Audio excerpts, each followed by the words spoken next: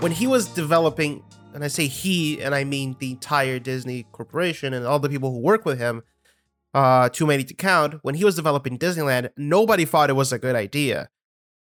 I know this sounds like, oh, but he knew, he was a smarty, he was smarter than everyone else. But like literally, if you told somebody, I'm going to build a theme park where every land is themed to look like a movie set, people would just say you're insane and that's not going to work. They just want amusement parks. They just want Six Flags. To the point where Disneyland was built with the idea that if this failed, it could be used as a movie set. So when you think about it like that, he didn't have as much money as he went on to have. He didn't have as much leeway. It makes sense that Disneyland is in Anaheim and, it's right next to the highway. And you take 15 steps out of Disneyland and there's a bunch of McDonald's and like fast food places on the road outside, and then you go to Walt Disney World and it's just isolated because he bought so much land. Mm-hmm. He was like, I really don't want anyone to cramp in on my style. He bought so much land that they still have shitload of land that they can use for years to come, and you don't have to look at anyone else. Well, that's why it's called the Disney bubble in that area. There's that community that they featured in, was it the Truman Show? Is it Liberty, Florida, or Celebration, like Florida? Celebration, Florida. Yeah, Celebration is sort of like their attempt at doing the thing Walt Disney wanted to do in the 60s, which was build a city.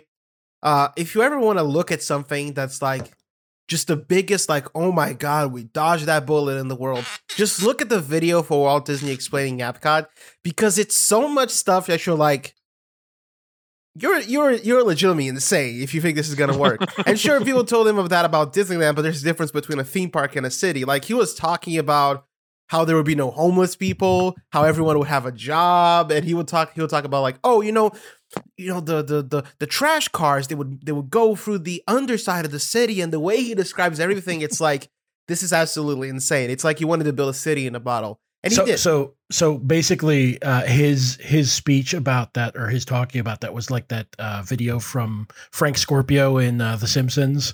Yes, where the mailbox, the homeless person on the corner just morphs into a mailbox, and is like, okay, yeah. I mean, if that video has kind of reverberated through pop culture, you can see it in the "You Only Move Twice" episode of The Simpsons.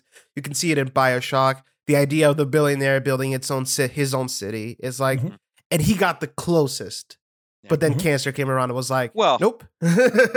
we got to give a shout out to Ford too in Brazil. Oh, right, Fordlandia, right? He really, he actually was the closest one. My bad. Ford got close. Well, and guys, I'm sorry. Let me just interject here real quick. And coming soon to Puerto Rico, from what I was watching about the Bitcoin lords trying to drive down property prices in Puerto Rico. But anyway, Pete, you were going to say something. Yes, I was actually going to say two things. First, okay. Hell yeah. All right. Because I figured that was appropriate and necessary. And one of the things I think we need to do here is kind of take a step back and talk about the relationship people form with Disney. Because, I mean, this book is about a lot of things. It's about a post-scarcity economy and so on. But it's also about sort of the enduring love people have for a place that they also admit has a series of terrifying flaws. Right. And go ahead. Well, I mean this in the most respectful way, man. But like, you were in the cult. You know what I mean? I was in the cult. You worked there. And so would you talk a little bit about the relationship people have with Disney and like how that squares against, I mean, because I know the people who work there know the screwed up things because they endure them. The fastest one can get out of the Disney cult is by working for Disney. I honestly think that saved me because I kind of was like, oh, right, this place kind of sucks inherently. But there's also this good side and there's this bad side of it. But the thing about Disney is this.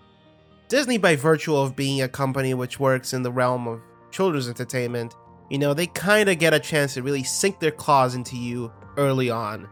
And ever since Walt Disney, really, this company has had a keen awareness that by sinking its claws into people early on, there are other realms in which they can get more money from people because people just associate that with the Disney brand. Hey everyone!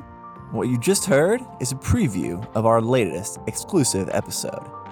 To hear the rest, and to access our entire catalog of exclusive content, as well as our patrons-only Discord chat, become a patron at patreon.com/podsidepicnic. That's where you can support our work and make sure you get access to everything we do. patreon.com/podsidepicnic.